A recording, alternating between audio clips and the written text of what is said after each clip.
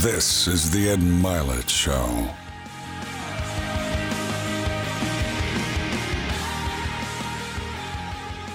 Welcome back to Max Out, everybody. I'm so honored and blessed to have this man to my left here today. He just came on my radar very recently, and God is so good because I immediately fell in love with this man and his message through social media, through YouTube. And within about a week of me discovering who he was, unbelievably, his name came across my desk with an opportunity to have a conversation with him today. And I think he's one of the most unique and influential people that I've ever heard from as a man. And it's really an honor to have you here today. He's an author, he's a speaker, he's a coach. But what he does is he really impacts people's lives, particularly men. But you women today that are listening to this or watching this, you get to listen in on a conversation. I think it'll help you understand your man, your son, your potential boyfriend or your husband even better today. So Jason Wilson, thank you for being here. It's a pleasure. Thanks, I appreciate it. It's my honor. And evidently we've been trying to get together for a while, but we didn't really realize it. He has a book coming out, by the way, that you can pre-order right now called Battle Cry. I'm fascinated by this. So you came on my radar because I hear you on Rogan's show and I hear about this video of you. And those of you that haven't heard it, I won't go through the whole video, but I cried watching it. And I'm doing it right now. It was just such a beautiful moment to watch a man be a real man, which is what you were in this moment. But there's this video of you at your martial arts studio with this young boy who's trying to break this block. He's crying, his hand's hurting. The first thing you did that I loved, that I just want to say, is you got down on his level. You got down on your knee, you got to his level, which I think is where we need to meet everybody in life. And then you told him it was okay to cry. And you told him that that things hurt for a reason, and that that as a man you're going to get through those things. That you need Jesus. That it's okay to cry. Just the entire message. Were you that man already every single day, and just a camera caught it, or was that moment sort of a turning point even in your own life when everybody discovered how you treated young men so beautifully?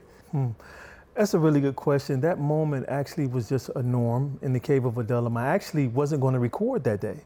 I had stopped recording the test, but my friend, who is Little Bruce's father, he wanted it. I said, look, let me just record it for keepsake. And if I would have known it would have been viewed over 100 million times, I would have at least focused the camera, man. So, it was a little blurry. So I really just rushed the camera and said, let's go, it's time to test. And what had happened, Bruce had no issues with breaking that board weeks prior. Okay. His real issue was a fear of failure. And that's what that board became. So we use just board breaking as a symbol to show boys just how to break through their own emotional barriers. So that could be a school bully. When you become a man, it's an intimidating coworker. When you're younger, it could be obesity. When you get older and you beat or overcome obesity, now you're afraid to talk to the woman of your dreams who's right before you. So true. So again, we have to break emotional barriers throughout life. And so his was a fear of failure. And when he had to break it with his right and his left. And when he couldn't break it, I just said, hey, what's going on? What's happening? And he was scared. He felt the fear of failure and he started crying. Then I felt shame. I felt that he was ashamed to cry. His family there, his cave brothers. But he wasn't alone. We have what's called a moment on the mat. When you give any male, especially a man, an opportunity to be human, he will open up. That's why men cry more than the boys do when we train together. Because we have so many years where we suppress all of these emotions. So I often say there's a broken boy inside of every man. And so when you allow that boy to be healed, you have to have some crying. And so unfortunately, we're told big boys don't cry. What doesn't kill you make you stronger. Another misleading mantra is no pain, no gain. That's not a universal principle. If you apply that to your entire life, you won't have one. And so I dropped to my knee and I looked him in his eyes and I said, hey man, it's okay to cry. We cry as men. And during that time, my mother had dementia. And she was actually, you know what? She may have passed when I recorded that. Okay. That's what shifted in me, Ed, because before I was a hyper-masculine male. You were? Oh man, absolutely.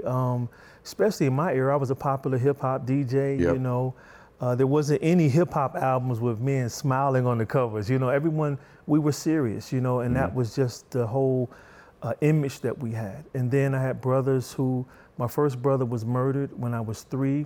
My second brother was murdered when I was 23. Wow. And so they had, you know, they lived dangerous lifestyles. And you did too, right? You indulged in. I tried to, because Okay. again, the standard in my community was the hypermasculine black male. Yes. So if you weren't that, you didn't get the girls, you didn't get the money, you weren't cool, you were ostracized. Yes. And so, but I was a kind-hearted boy, caring, nurturing, but I wasn't a thug, you know, and I later came up with the acronym for a thug. It's a traumatized human unable to grieve. And so many of the young boys I mentor, and even men, what they call OGs or original gangsters, they're hurting. And it's amazing when I get with them and just talk, they just start crying because of the years of the trauma that they've seen, their friends getting killed, someone dying, like my best friend of a heart attack who was my weightlifting partner. Yeah, I heard that. That was the first time I cried, man, at a funeral. I didn't even cry at my brother's funeral. And until the pastor gave me permission to cry, I thought something was wrong with me. You know, I say in battle cry, I said we need emotional enemas because we're so backed up. Even like, I think it's 191,000 men die annually of prostate cancer.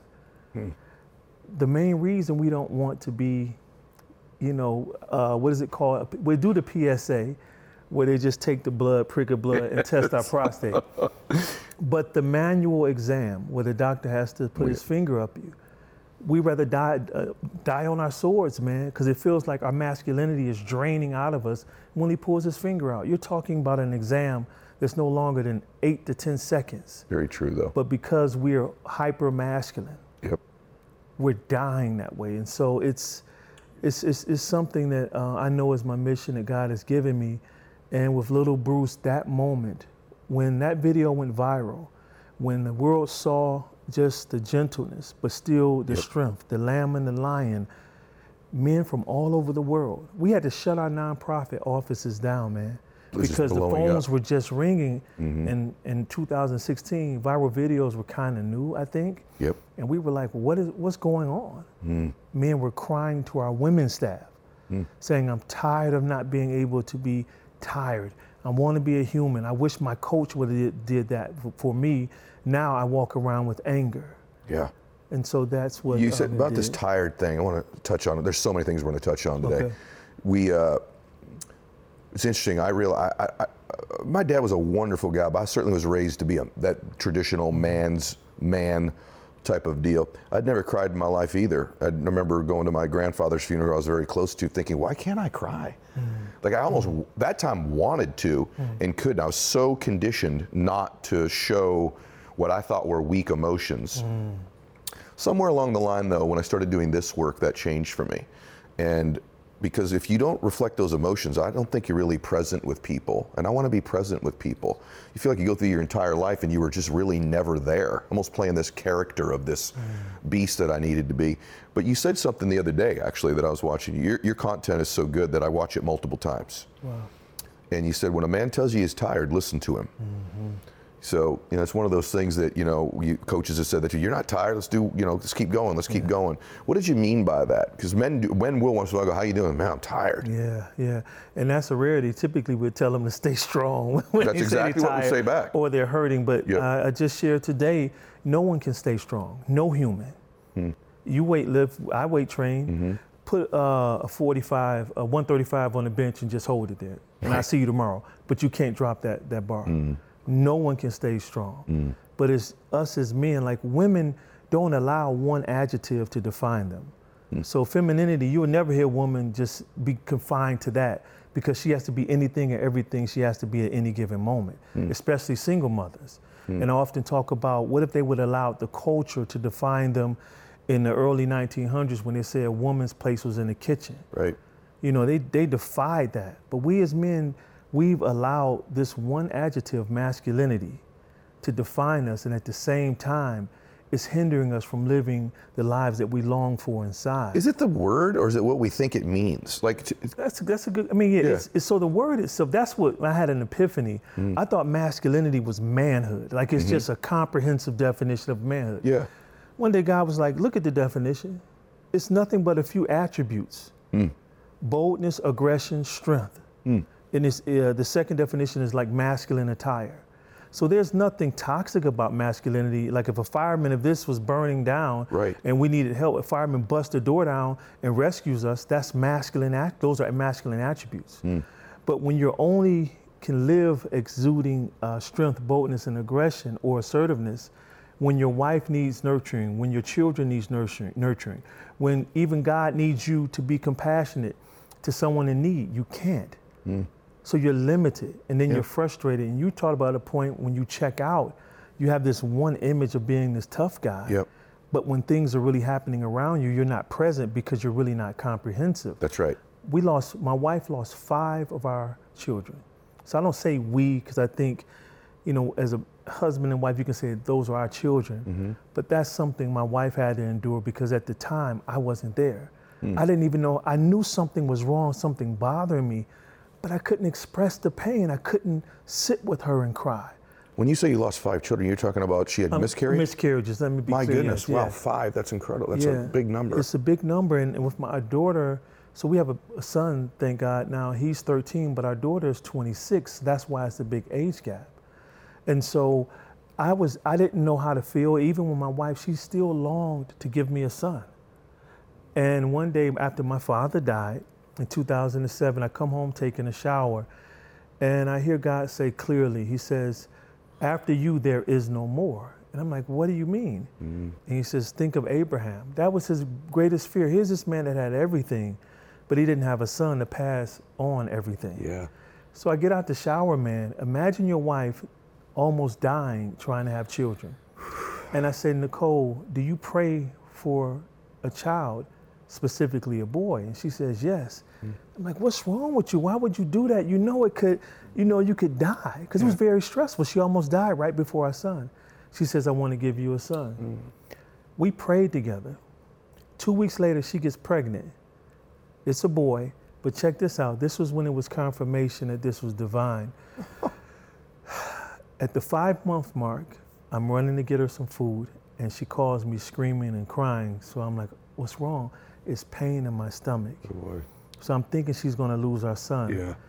And so, okay, here I come. So as I'm pulling out the parking lot, a lady stops me, and she asked me for directions. And I just told her, I said, well, look, I have to run. She says, hold on, before you leave, let me tell you something. Don't lose the faith. It's gonna get tough, but don't lose the faith. Wow. We get to the hospital, we thinking it's another miscarriage. Yeah. Her appendix is rupturing. Oh my goodness. This was the only time, well, the best time to take little Jason out of her, take the appendix out and put him back. So yeah, even then I couldn't cry, man. Whoa. I could, because I'm tough. I gotta be strong. I gotta provide. Everyone needs me to be strong right now. Then you wonder why we snap. Yes. And like the doctors, I felt they weren't attentive enough to my wife. So I'm ready to fight. And the nurses weren't paying attention. A friend of mine who's a very wise man, he says, you're gonna do nothing but cause more problems. He says, they're tired. Go buy some fruit or something.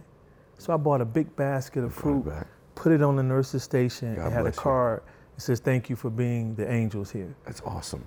And they took care of my wife, but I didn't know how to do that. It's amazing to me. Because I was defined by what? Strength, That's strong, it. yeah. Being boldness and provide. Do you want to have a good God moment with me right now? Sure, I'm gonna go blow ahead. you away. Yeah.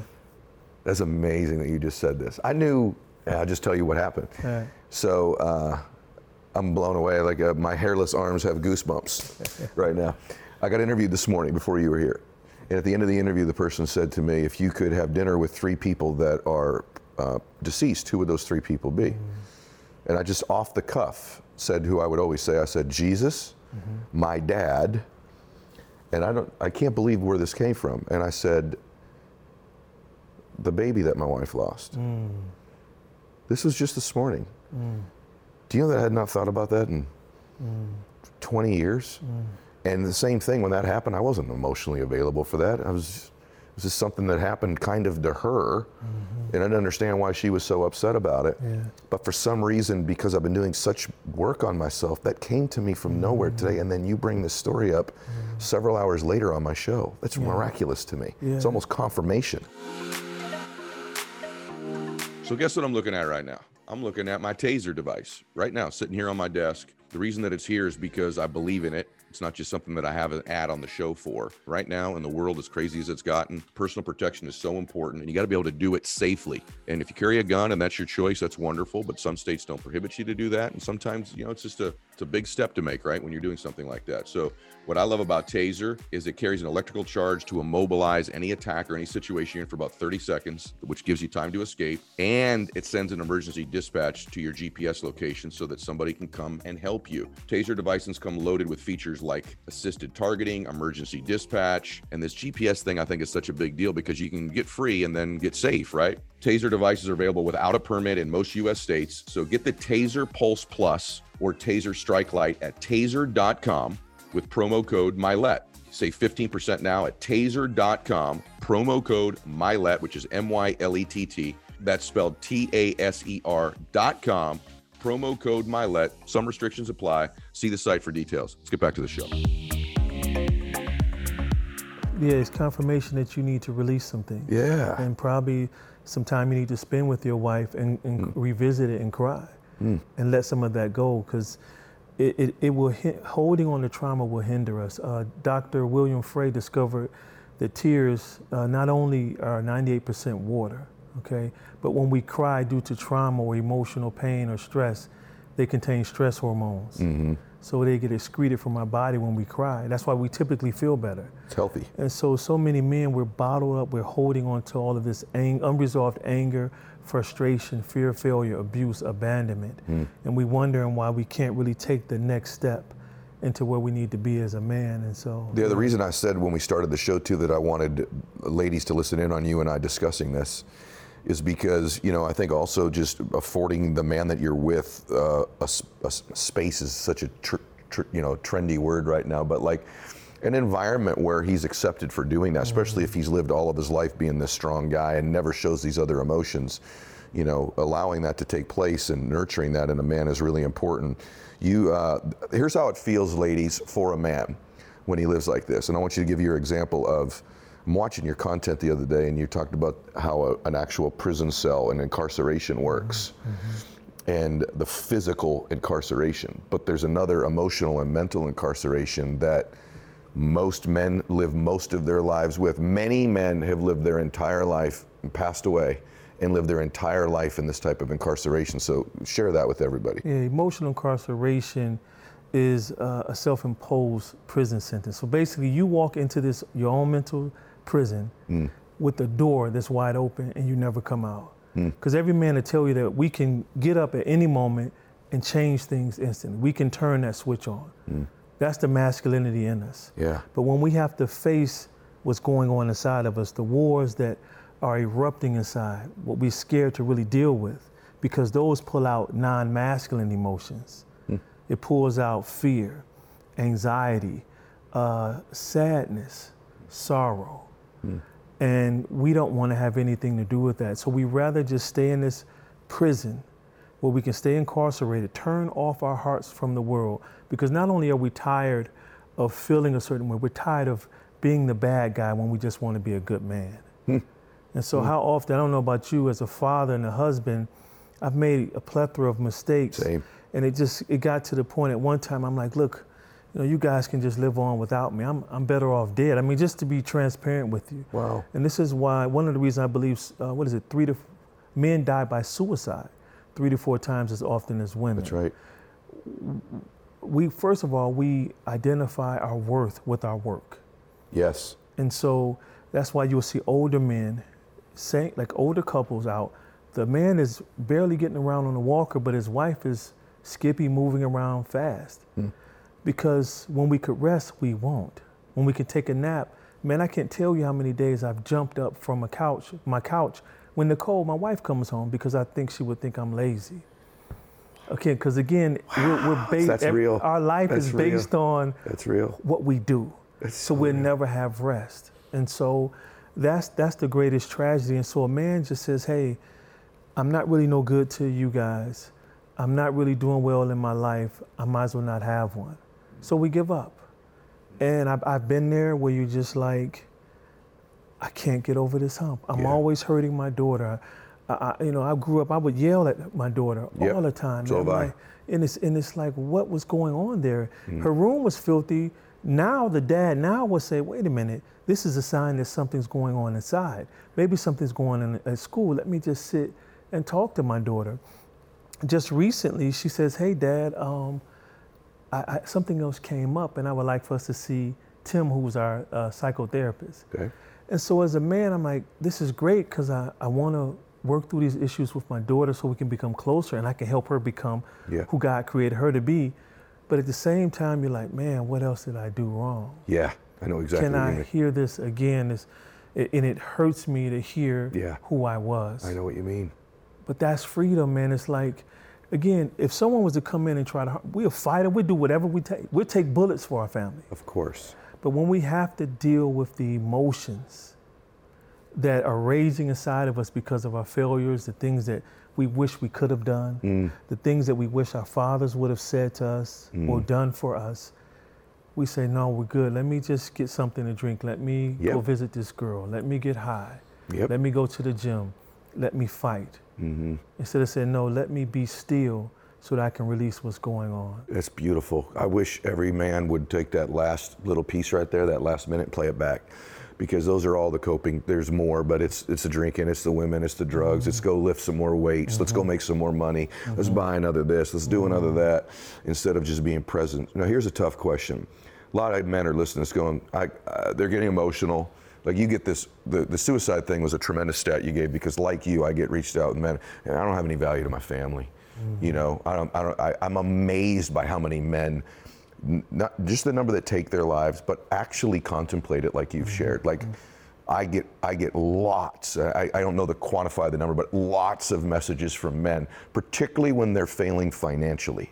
When men feel like they're failing financially, if you're with a man right now, if you're a woman and he's failing financially, I'm telling you, so often, so much of his identity, his worth is tied to earning and providing and winning. Yes.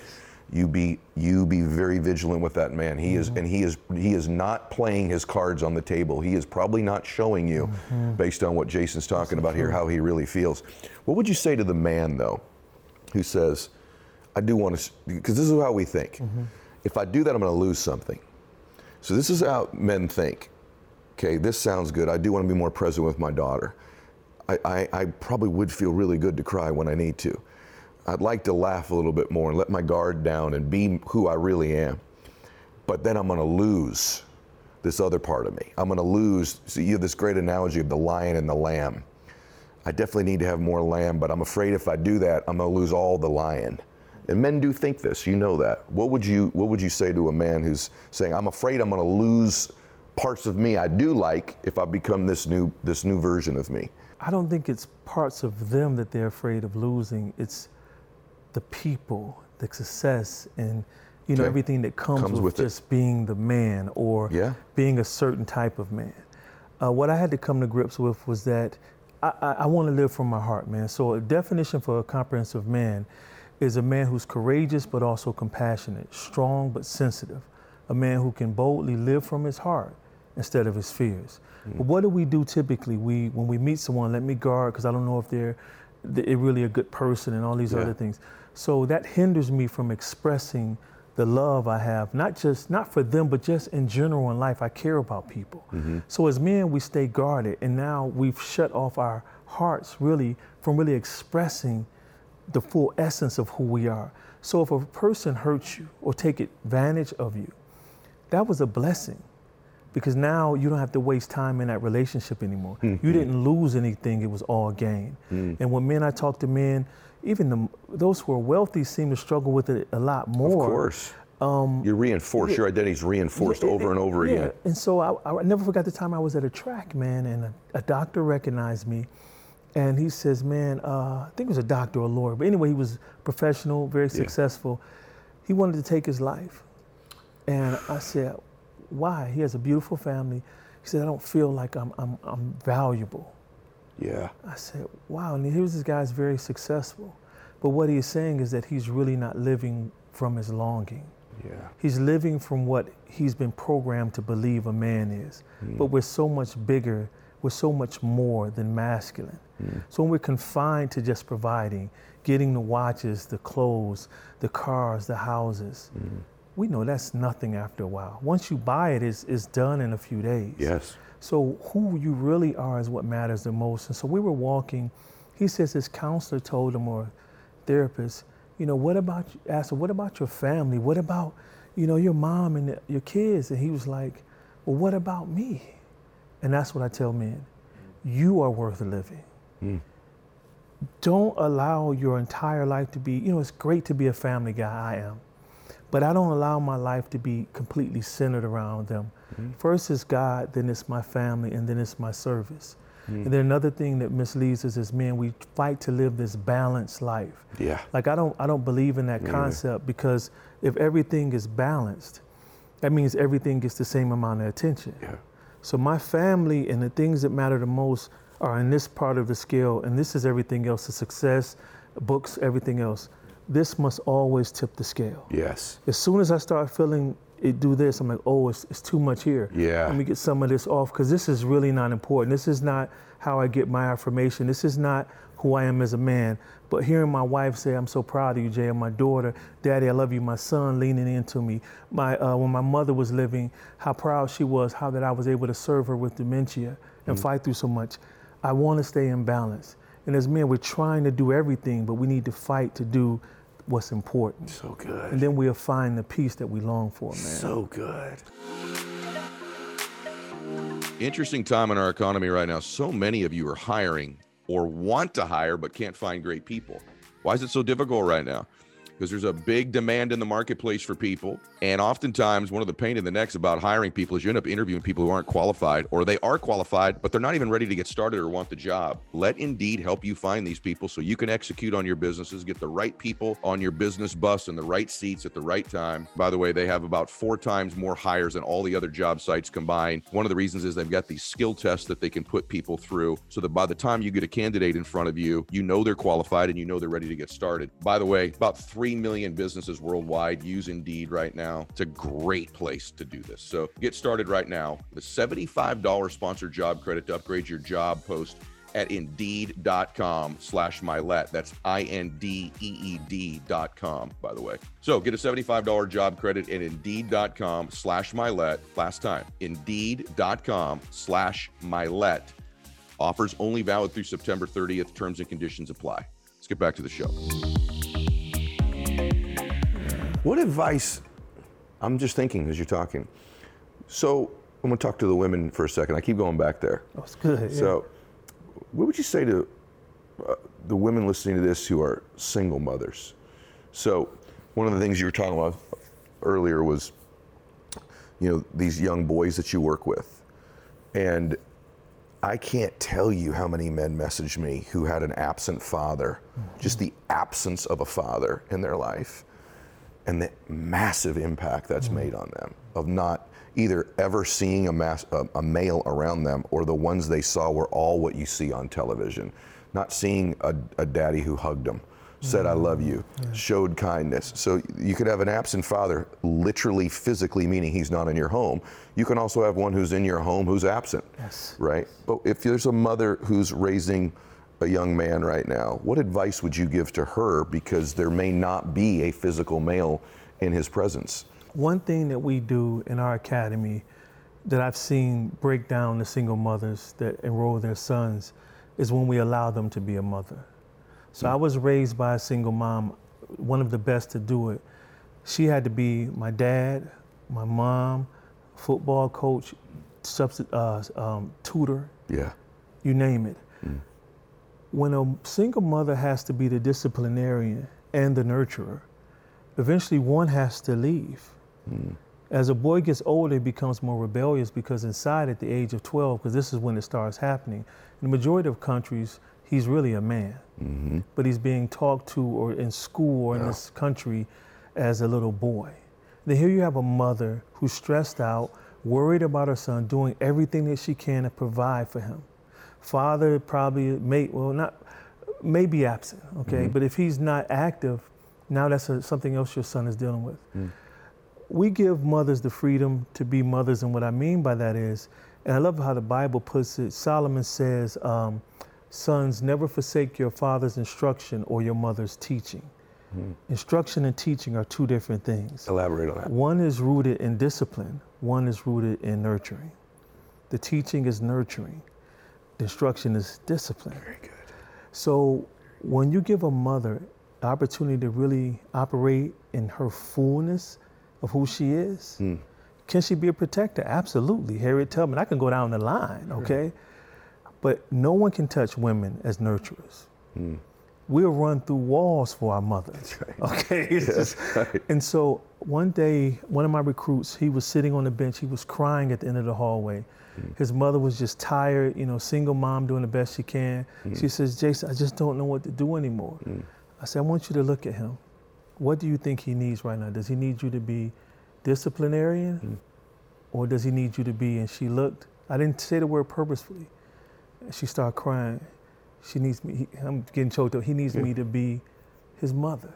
And she broke down crying and went down to the hallway and hugged him. That changed that boy's life. Yeah. And we told her, and we vowed her, every single mother that comes to the cave, we're gonna jump in that role of the disciplinarian. Not saying that you can't, because women, I've seen them be everything. Yeah. They don't wanna be. Like Nobody does. Yeah, but if Men you're don't wanna married, be. like with my wife, I can say this publicly. Yeah. I have to fight sometime to train up my son because she loves little Jay. She's gonna protect him and everything. Single mom be like, go ahead, do what you I'm tired of this. Here you go. And so they're tired. But when they can call you as like the father figure, man, it alleviates so much stress and pressure from them. So what I advise single moms is to seek out mentoring programs, male mentoring programs in their area, where they can find a place for their boys to go that can be transparent and not have to worry about a man challenging them all the time. In my academy, I don't even use the word. Okay, I only encourage men. In encouragement, there is a challenge. I said, come on, you can do it, Ed, come on, let's go. I'm encouraging you. Okay. Words are very powerful. The last thing a tired man needs, the last thing a man who only finds his worth in his work, last thing he needs is another challenge. He needs to be encouraged and uplifted. When you give women, single mothers, that freedom, that's what my mother longed for. Yeah. I almost died 3 times, man, trying to find myself. How so? What do you mean? Street life, you know, the gangs in my community, they were role models, man, you know, and so if you don't hear it from a man, you're gonna get it from wherever you can. Either women, drugs, Karen, I took my stepfather's gun out the house just trying to be tough, and I wasn't that, you know? And so if I would have had that male around, if I would have had a me around, I would have, well, I think my path was meant to be the way it was, because I remember I was taking a kid home, he was crying because his father wasn't active in his life. I said, man, do you know God can use that? He didn't mean for this to happen. But it's written that he's a father to the fatherless, and he uses men to play that role. I said, but what if I would have had my father actively in my life with my mom? Do you think I'd be in this car with you right now? Right, you would not be. He says, no. You would not be. I said, that adversity is what trains us up to be who we're supposed to be. Yes. Don't miss what's happening to your heart right now. I tell my son the same thing. Great conversation. When he was growing up, you know, he was premature. So we held him back in school purposefully because he was born late in the year, and advice from all my mentors, they was like, look, give him a head start. But because he's kind-hearted, people would pick on him. He's big and he could hurt someone. And that affects him to this day sometimes. Really? But what's amazing is, I say, Jason, you're powerful. And he'll smile. I say, but those years were meant to humble your heart, to make you tender to those who are weak, so that you will never forget who you were. So when you see a kid bullied, because he's protected kids who were bullied before, you will never forget what it felt like. You'll never forget what it feels like not to be cool. So you'll never forget those things. Same thing with me. I can talk to the businessman, the billionaire, the drug dealer, the senior citizen. I can do the whole gamut. Yeah. Because I've experienced a little of each. No kidding. And I never forgot that feeling. But when you're only a masculine male, you don't even allow your heart to express what you've been through. Yeah. And so that's the freedom in becoming comprehensive. That's the image of you getting on your knee for that little boy was big to me. And the reason is that pain can be a really valuable thing if you allow yourself to feel it. I have found, because like you've said, I don't think I'd be doing this work or having the impact that I've had I not had the childhood that I had in my experience, because it allows me to connect with other people's pain. But I think if you don't allow yourself to feel any of it, if you don't reflective about it, if you don't evaluate those things, then it really all happened for no reason. So, if you're gonna have pain, there should be a purpose to it. And if you're gonna go through something or you've gone through it, allow yourself to feel the emotions that come with it, because it's what's going to allow you to help and connect with other people. That's very good, man. I'm thinking of my mom as you say that, and you asked me, where did the transition start? When my mother developed dementia, man, it wasn't enough just to be masculine. Like, that was perfect when I had to deal with doctors who were insensitive, didn't have empathy for the trauma she had experienced, or the pharmaceutical companies who were trying to rip her off. I could deal with all of that. I could help lay a plan out for the bills and cut the grass and make sure the house is together. But when my mom needed someone to hug her and cradle her like a baby, that was tough. And so I had prayed for God to take her life. You did? Because it was frustration. I said, she wasn't living no more. Yeah. This isn't my mom, so just take her. It just doesn't make sense to me. And he said so clear to me when I was on my deck in the backyard. He says, Jason, that's not love, that's fear. And it was fear. That prayer didn't come because I loved my mom. That prayer came because I was tired of seeing her suffer. Yes. I didn't want to go through that end, the final shot, the final buzzer on the game clock. I didn't want to deal with that journey. He says, you have to become comprehensive. You're going to have to nurture her. You're going to have to massage her, do her hair. I just started doing my mother's nails. That's beautiful. And it made me into who I am today, the teacher I am. You wouldn't have saw that moment of me dropping to my knee, talking to Bruce, if I hadn't have dropped to my knees and cried in my mother's lap.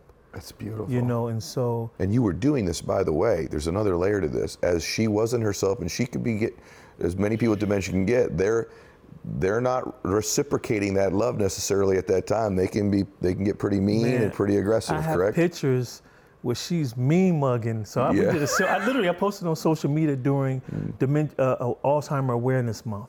And we're taking a picture at the kitchen table. She's mad, angry, and I'm smiling. And the caption said, we're going to beat dementia together. That's beautiful. And so she would get mad, but mom was always there. Even in the midst of all the confusion, mom was there. And so I learned how to get to her heart, how to be patient. And I created a concept called the emotional roller coaster. And I apply it in life as well. Gotta hear this. Anyone who's a caregiver of anyone with Alzheimer's or dementia, they know, it can change at any moment. If you live life like that, you'll never be stable. So my mother would have an emotional outbreak or outburst or get in literally a fight where she was staying in this beautiful home. I would go up and down. Oh man, what's going on? And then I get depressed. Then I got to go sleep somewhere. That was called the emotional roller coaster. Okay. I had to learn how to stay off of that. Yes. Allow mom to get on, because she had to get on. She would go up and down, and as a caring parent, I would walk. Wait for her to get off of this ride. And when the ride was done, I would grab her hand and walk her till she get her mental balance back. Wow. That settled her, and it kept me stable because I needed to be stable in that situation. Right. This happens when we get in arguments with our wives, so good. When our children do things to us. So as a father, instead of, if our son, say, isn't paying attention to school or having good grades because he's not focused, and we keep telling him over and over, we're spending money on tutors. What do we say? Come on, man, what's going on? I'm taking this away. Literally do it exactly how you said it. Yes. That's exactly. We should say, man, you're hurting me. Because that's actually what we're feeling. That's what this comes from. We're hurting. We don't know how to express it in a healthy way. Why do you keep doing that? Jason, man, why do you keep doing that? It's hurting me because I want the best for you. I love you, son. I'm giving you everything that I can. What am I doing something wrong? crack through the armor instantly. Wow. I share a story in my book Wow. how, my man, I love baked Amish chicken wings. Okay. So I get home and I hadn't eaten. So Nicole and Jason, they finish eating. Jason starts cleaning the kitchen. So as he's washing dishes, he felt the need that he can just grab one of my wings and eat one of my, I think 6 or 7 Amish wings, which are small. They're limited. Yeah, and limited and small. I'm upset now, Yep. angry. Alexa's dad, who was my daughter, I would have yelled, "Who do you think you are? I pay the bills. Why don't you ever eat my food? Who do you think?" And get in his face. Okay? This time I said, "Son, that offended me. It's very disrespectful. And why did you do it?" He says, I was hungry. That's an impulse. You can't respond like that. Very good. And get you in trouble. I said, "Don't ever do that again. That not only hurts me, but as the man who pays these bills in here, Good for you. did you buy your clothes? No. You should even offer me one of your wings, son." There you go. And this is the key. As I'm disciplining him, I'm forgiving him. So as I'm talking to him, I'm seeing my beloved son whom I love and saying, "I forgive you." And he can say, "I'm sorry." And within 5 minutes, we reset. That's beautiful. And now we're together. Because it's time, life is so short, man. It's like, I was just talking to your wife. Your daughter just turned 18. Today, yeah. And she's feeling the emotions because it's a sign of our mortality. You're right. That this won't last. That's exactly what it is. That man, it's close to being over. Yes, that's exactly what it is. So why waste time arguing or doing things that we're going to later regret? Don't you think, by the way, on that idea of our mortality, I think it's a beautiful thing to contemplate.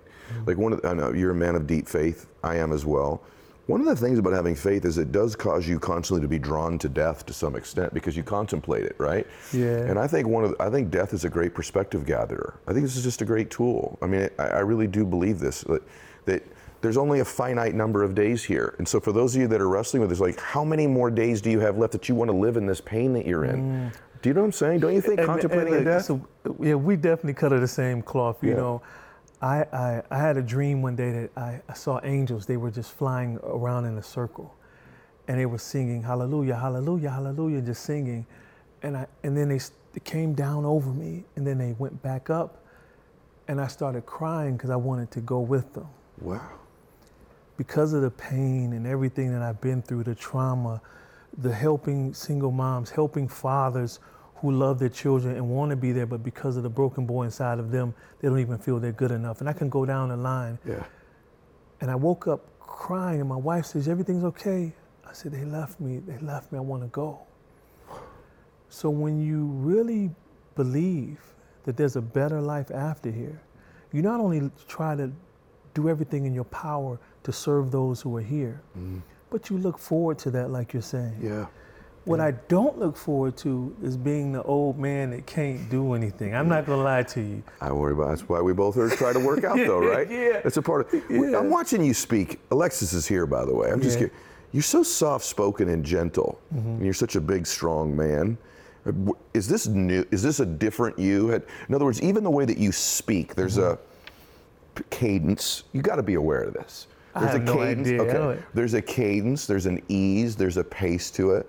I'm curious if, or maybe you don't even know, if I met you 20 years ago, did that exist? Was this always your disposition, so to speak, or has your disposition changed as you've been willing to share with yourself all of the emotions that a man should be experiencing? I've changed. I have to ask. I would like to ask Alexis. Let's ask her. What you think? He's changed. Even his daughter's here. She's off camera, guys, but I was curious. Even his disposition, and because I've noticed that with myself. I've listened to audios of me 20 years ago. I still have a deep voice. I'm still aggressive. I still talk quickly, but there was an edge and an aggression to even the way I spoke that is somewhat different now. And Alexis, you see that? Absolutely. People always talk to me about his whisper. Yes, he has this whisper. He talks very engaging and just Okay. pulls you in. But that wasn't there. And It wasn't. I think, to your point, Yeah. it has developed as he's developed. I got it. Become more comprehensive. Okay. Even slowed down Yep. in how he speaks. But So those of you that can't hear Alexis, she's saying that he slows down. Even the way that he speaks is much different.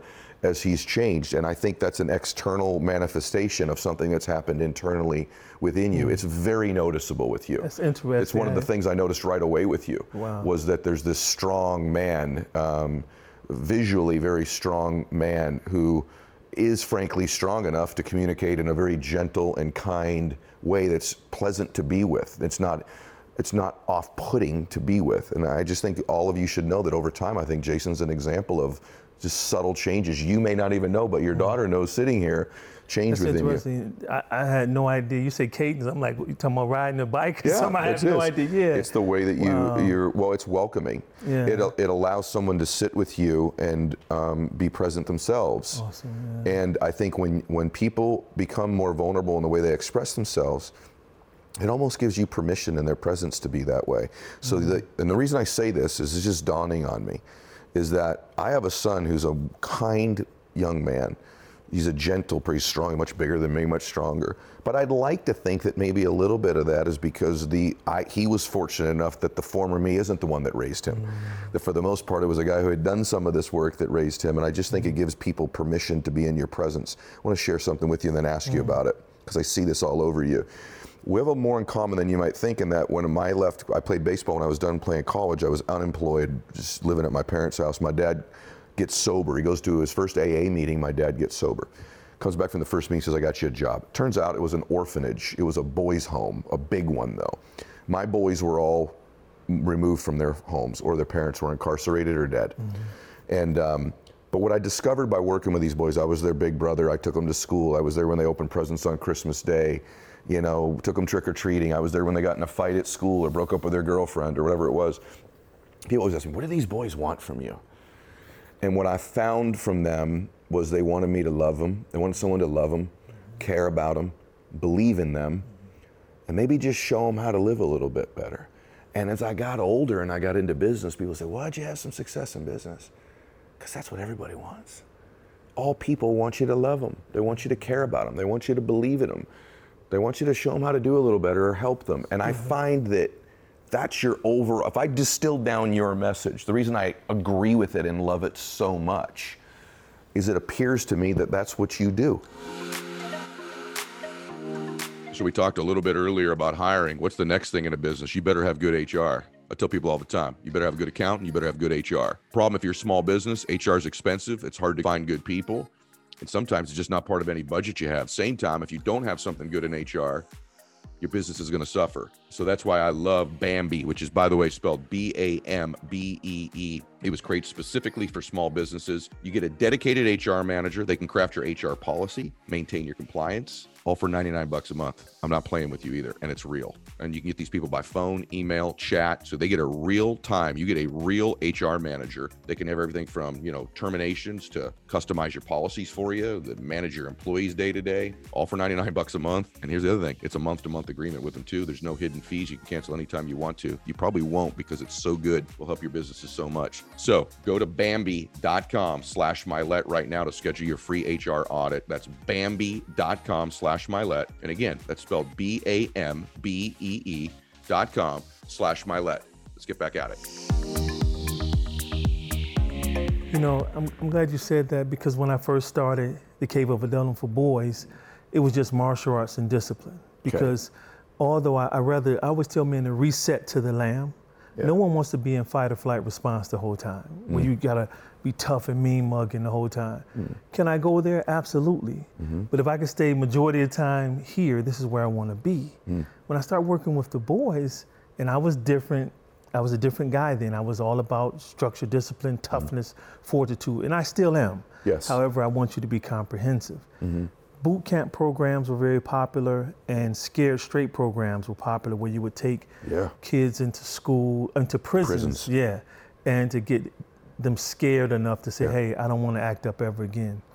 I discovered quickly, man, that re-traumatizing someone never heals the trauma they've experienced. Boot camps programs started failing at alarming rates, and I started shifting. I went from just a discipline program to a place where it's a safe space. And then I discovered that our boys didn't need more discipline, they needed more love. As soon as I gave them that, our first program was in Highland Park, Michigan. If I was late, These boys, I'm talking about tough kids.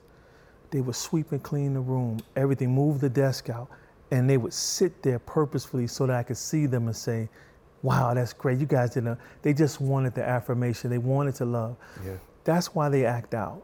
And that's what I give them. I give them what I longed for. I became what I wanted. And that's what it is. It's no secret. I became a man who's strong but sensitive, who's compassionate but caring, someone who can encourage you when you need to push through some pain, but also encourage you to express sorrow.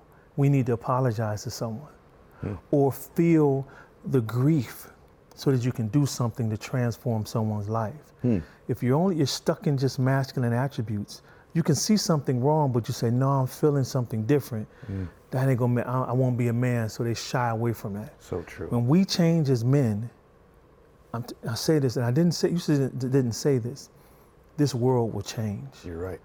When we can change, like really become comprehensive, misogynistic behavior, I can go down the line, will change. And that's inside, working from the inside out. I agree with you completely. I so wish that, and I'm being political one way or the other, but I just wish more people in politics showed more empathy, love, and kindness and generosity. I wish CEOs of companies, coaches of sports teams, and heads of families, we could change the world this way. And I feel like we're almost in an emergency situation where your message and the things we're talking about today, if we don't start to allow and create an environment where men in particular, but all people, begin to live this way, where they're just a little more loving and kind. I've had an experience, I'm curious if it's happened to you. The world responds to me differently as I've acted different in the world. And what I mean by that is that it doesn't mean that people aren't aggressive with me still. It doesn't mean that I don't have a confrontation from time to time in my life. But I have noticed as I've changed the way that I conduct myself, the way that I emote, the way that I interact with the world and other people, the world has started to interact with me a little bit differently as well. Have you noticed that? In other words, I was always in confrontation with people. I was always running into a fight. I was always in some kind of an aggressive situation. It constantly found me, but it was almost like I, to some extent, attracted it to me because it's who I was. I was aggressive. I was confrontational. I'm not suggesting that that never happens with me anymore, but it happens far less than it used to. Now, it's either my perception has changed or people actually respond to me differently. And if you've changed that much, especially, I know environment is one thing, where you grew up, you don't live in the exact same environment where you were gang infested prior. I understand that, but have you had that similar experience that other people respond to you differently? I mean, absolutely. I mean, especially working with boys or kids who they just give up on. How do you bring the best out in this boy? I've spent this much money, I've done this. I don't care who you are. Like I said, I can meet with the gang member. I love them. I reach out to them like brothers or sons. They drop their guards, drop the guns. So yes, they change. You know, truthfully, everyone wants to be loved, man. Yeah. You know, who runs from love, like genuine love? And so when you offer that to whomever, they transform. I agree. I've never been, like, again, I never was the thug, you know. I always was wise young because of the trauma I've experienced. And then growing up, I mean, I think I was 12, seeing someone's head get shot off with a shotgun. So I saw, like, wait a minute, if I can be this tough guy, but when guns play, you know, like I tell my friends in martial arts, we focus on so much on training. I said, no, I want to teach my boys how to fight before the fist is formed, before the bullet is fired, because bullets don't tap out. So you can beat someone, I can teach you everything to do, but then they're coming back. Right. What do you do then? You're tougher than a bullet. Yeah, no. So when I did security for a while, psychology was big for me. Was it? Oh yeah, how do you deal with a drug dealer? You know he's a big time drug dealer. And he's acting wild and violating all the club policies. And you have to de-escalate the situation. Yeah. But you got to be careful because of who he is. So I would walk over and say, hey man, look, I don't want to make you look bad. I definitely don't want to look bad. I don't want to lose my job. I said, look, can you calm this down? I get what's happening. And they said, well, man, he shouldn't have said that. You're absolutely right. I said, but it's no other way out of this. I said, either I'm going to have to escort you out, then that's going to lead to me and you in conflict, or I'm gonna lose my job if I don't do anything. I said, how about we just come to a happy like median? They'd be like, I feel you. And we would just de-escalate. I've done it with parents. Yeah. I remember one parent came in irate, male, son wasn't getting the attention he needed. He was a special needs boy. He comes across yelling, comes back where the secretary is. I'm meeting with the principal. The principal comes out and says, hey, well, let's talk about this outside, out the office. No, man, I want to be heard right now. What the principal didn't know, he was young, that you've just impassively dismissed everything this man is standing for right now. Because if he was to leave that office, it would make him look like he was wrong. Wow. I stopped, I said, let me take care. I said, what's going on, sir? He explained to me everything. I said, no way, really? And I'm serious, because I was upset with him. I said, look, I'm a father, I completely understand. I said, but right here, this isn't a good place for us to be discussing this. I said, but I don't want to ignore what you're saying. We're gonna deal with this.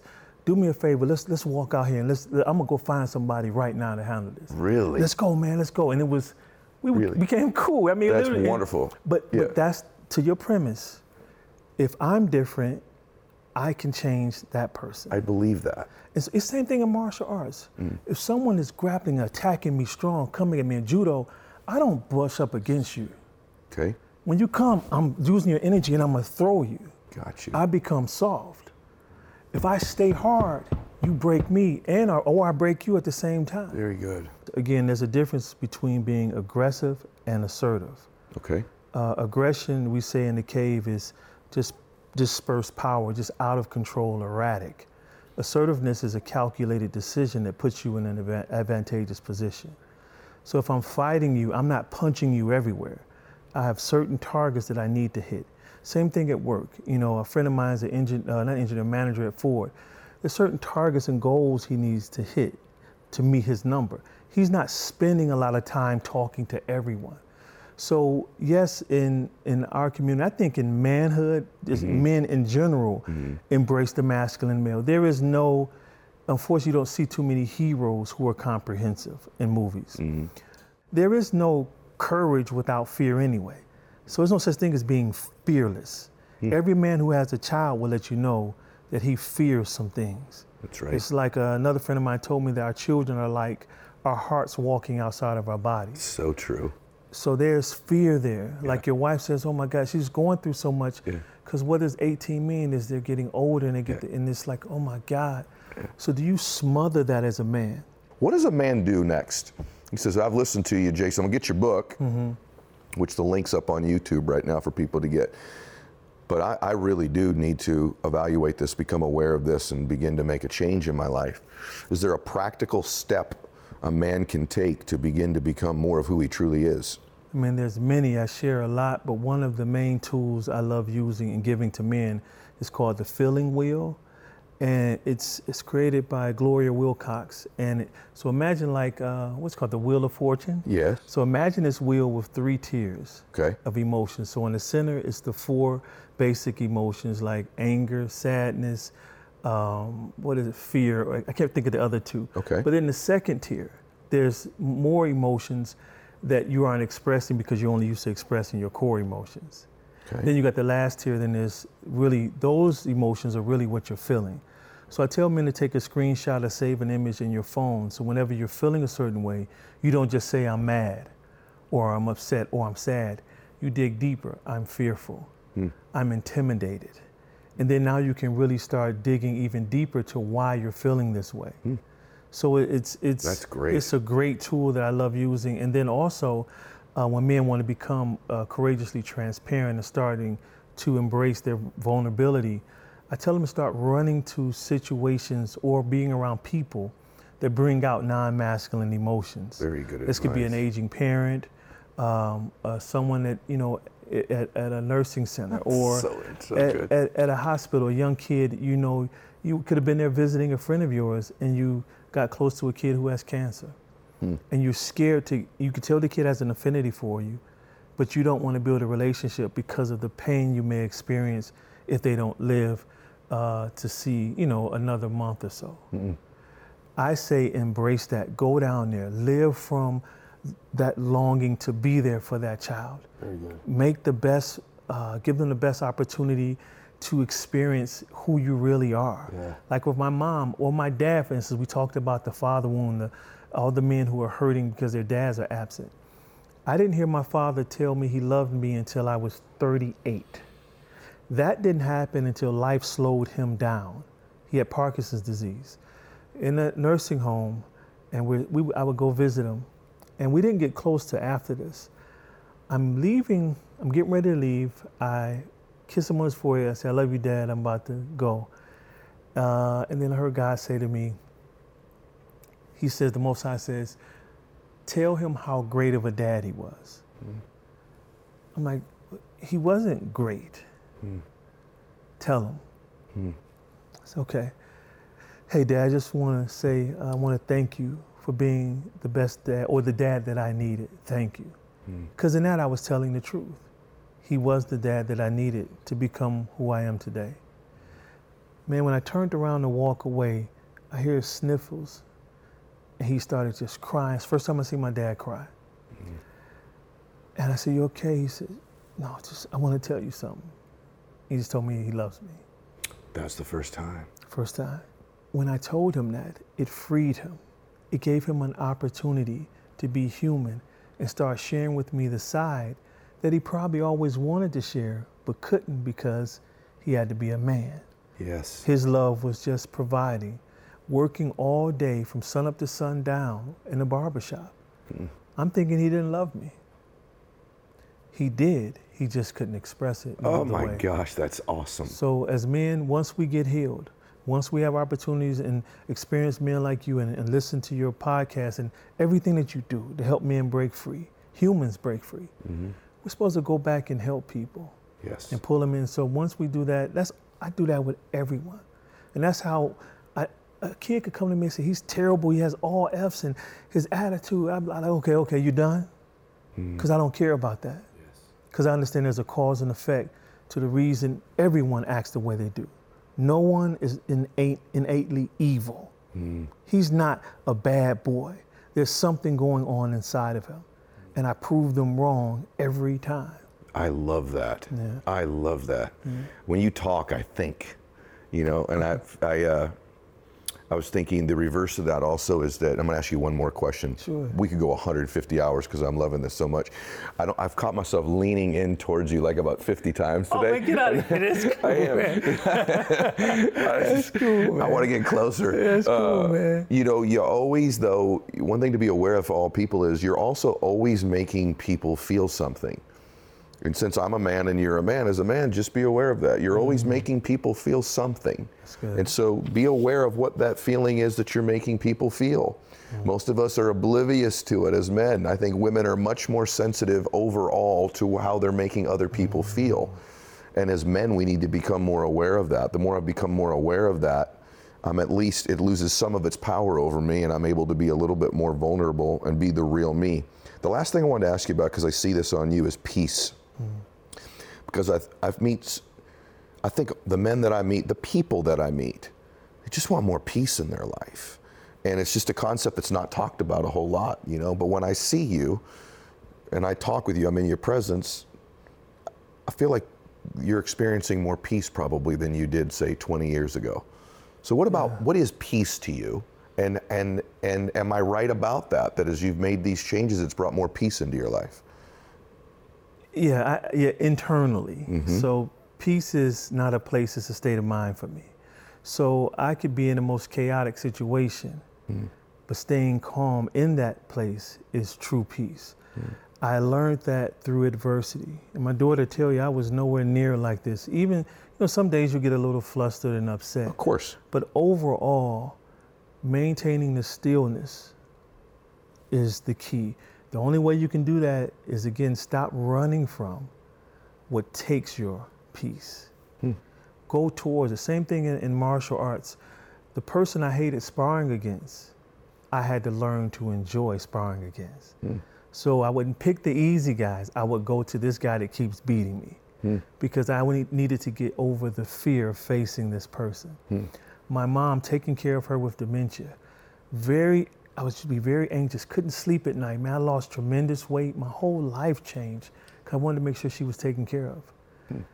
But to be able to maintain peace next to someone who will ask you the same questions 30 times in a minute, foot tapping, rubbing their chin a lot, that came from embracing adversity.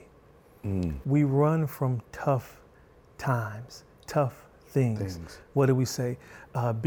Seek happiness. Anyone that takes your happiness away, get rid of them. I said, wait a minute, every emotion is fleeting. No one can be happy all the time. Anyone that makes you feel sorrow, get rid of them. Wait a minute, it is written that godly sorrow brings forth change. So what's wrong with good sorrow? Meaning, if I'm sad because of the way I talked to my wife, I was short to her today, I need to sit with that so that I can go apologize and reconcile. I don't need to just brush that off because I want to be happy. So people want this illusion of peace, but don't want to do what it takes to keep it at all times. You know, I talk about in Battle Cry, I created a system, a meditation called Shalak, which in Hebrew means to cast away. So it's not good enough to learn how to meditate just sitting still, you know, do this or whatever. This does me no good if I can just sit here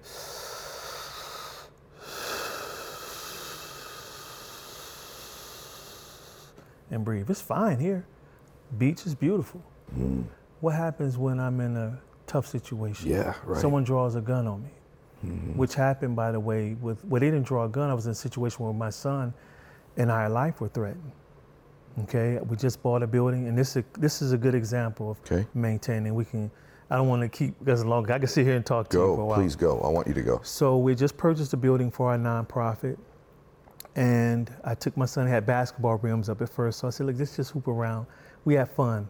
We're leaving. I became comfortable with the area. Okay, dropped my guard something. I'm locking up and I hear a voice say to me, someone's trying to kill me. So I have the key in the door and I look to my left and I see him on a cell phone. So I draw my gun because I'm licensed to carry. I said, who's trying to kill you? He says, they're coming around the corner. And I look, it's a Suburban, gray, and 3 guys are in there. My son is with me. And I look at him, I get angry. I said, so you're gonna bring them around me and my son? So I had to reset quickly because if I don't maintain, I gotta get off that emotional roller coaster. So peace is saying, don't go there. Get your son inside safely. We hadn't changed the locks, Ed. So you know, you have to like move the key a little bit just to get it just right and then turn it. I had to steel my soul that much to get the key to turn, get my son inside. Thank God. So now I'm morphing between another emotion. I'm looking at my son's eyes, he's terrified. I don't know if I'm gonna see him again. Oh my gosh. So I had to dead that emotion and say, son, go to the back of the building because if they did start shooting, you have a better chance at the back. I couldn't just run in with them because I've been through a lot of trauma. Guys come in and kick the door in. So I need to stop the threat. Wow. So he runs to the back of the building. I get in a Weaver stance, lay against my truck, and the Suburban starts turning around. Then they do a U-turn and go the other way. The whole time I'm looking at this guy on the phone and I'm thinking. So being able to maintain this peace during this allowed me to look at all the scenarios like Doctor Strange and the Avengers when he had to figure out the best scenario to basically the only way they could win. And it was to give Thanos the stone, which seemed like an L, but it wasn't. For me, if I would have like been a slave to my emotions in that moment, I would have started shooting instantly. Yes. But because I stayed, my soul was under control, I started thinking like, wait a minute, who stays on a cell phone when people are trying to come kill you? This is not adding up. Then the boy starts running in the direction of the Suburban. That's when I put 2 and 2 together. They were trying to carjack me. I had a nice Yukon out front, new in the neighborhood. Now this is key and I want to end on this so you can get some closure, how we maintain the peace. So as men, I know men could tell stories like that all the time, That's especially a crazy my friends story. who were in the military, okay? They can tell me some serious stories. This is where we get in trouble as men. So at that moment, we're good. I get my son out, I go home, and I sit on the couch, and my wife says, it doesn't seem like you're doing well. I said, I'm not, I need to release. And my eyes start watering, And now I allow my body to release all of those fearful thoughts. I mean, I thought I was I didn't know. I didn't have 3 magazines with me. I had 1 gun, 1 clip. Wow. And she said, everything's okay. I said, I need to release. Just give me a moment. That's how we maintain peace. We reflect, release so that we can reset, then we rest. I call it the 4 R's. Okay. Once a man can do that, you can, or a woman, you can maintain this. Could you give me the 4 R's one more time? Yeah. Reflect, release, reset, then you can rest. Okay. Yeah. And so once we allow ourselves to release it, I could have held it in and said, hey, it was cool, wasn't no big deal. Yeah. Cool, I handled it, it was straight. Yeah. Now I'm snapping at a guy blowing a horn at me. You got it. You see? Yes. I had to release the anger, the fear of just losing my son, the fact like, man, I gotta, I dropped my guard out. It was tons of stuff going on. That's a crazy story. Yeah, it's crazy. But I had to release it. I had to release it, or I would have never been able to reset. I think you're incredible. I think you're incredible. I wanted to meet you so badly, and I'm so grateful that we did, and I'm so grateful this is what we talked about. It's a heavy conversation. I'm glad Alexis was here too, to shed some light on you and how you've changed and improved. I think you make a huge difference in the world, and I have this very strong feeling that this is the very beginning. I think you and I are going to do some things together. We talked about that, and I think we're kindred spirits, and I'm very grateful that you exist, and I'm grateful that you came all this way and drove so long to be here with me today as well. It meant, when I was in the car, Alexis falls asleep instantly in the car, so I'm by myself, so I had time to meditate again, shalak, casting away everything as I'm getting here. I'm like, why am I going way here to meet someone? And it's bigger than this interview. Yes. And so, feeling is mutual. I'm glad to come and be in your presence. And I definitely feel that we can do some things together. We will. Definitely. Thank you thank for today. Everybody got to get Battle Cry. You get this book, pre-order it right now. And if you're watching it later than this, just go get it. Go to Amazon and get it, Battle Cry. This is Jason Wilson, and this was an incredible show. Thank you, my man. This was awesome. If you feel strongly about that, share that with anybody that you love and care about that you think this could value. If there's a man in your life, a young man, a grown man that should hear this conversation, share it with them. Or maybe, like I said in the beginning, that you're a woman listening to this and it'll help you understand and help us help ourselves as well. So please do that. God bless you all, and Max out.